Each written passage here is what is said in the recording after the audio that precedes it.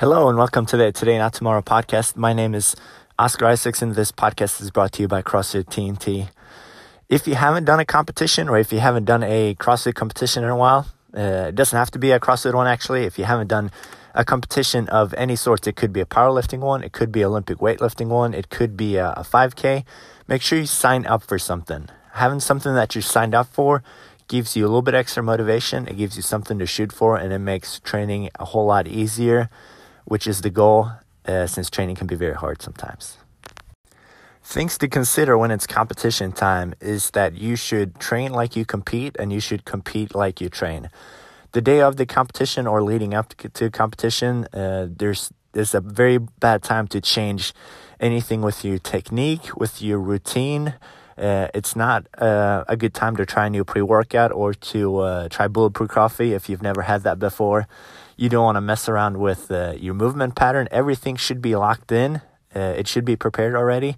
And any minor changes is going to throw you off any more than you need to. Your food should look very similar. Your warm-ups should look very similar. This will give you consistency. This will allow you to get into a flow state more easily. Any new variable is going to throw you off, and there's going to be plenty of new variables in a workout, in a competition setting already. You should expect the times to be late. You should expect your judge to mess up. You should expect equipment to not be 100%. This is part of competing. And if you go into a competition with the mindset of everything's going to be smooth and easy, then once you hit those little speed bumps, it's going to throw you off more than needed.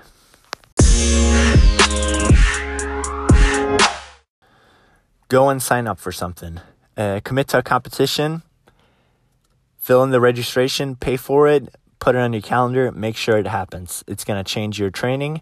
It's going to give you some butterflies in your stomach, which is going to help you perform. It's going to put a little bit of extra focus into everything that you do, and you will see PRs from competing. It might not happen that very day. It might not happen right before or right after, but having something that you commit to a little bit extra is going to give you the boost that you need.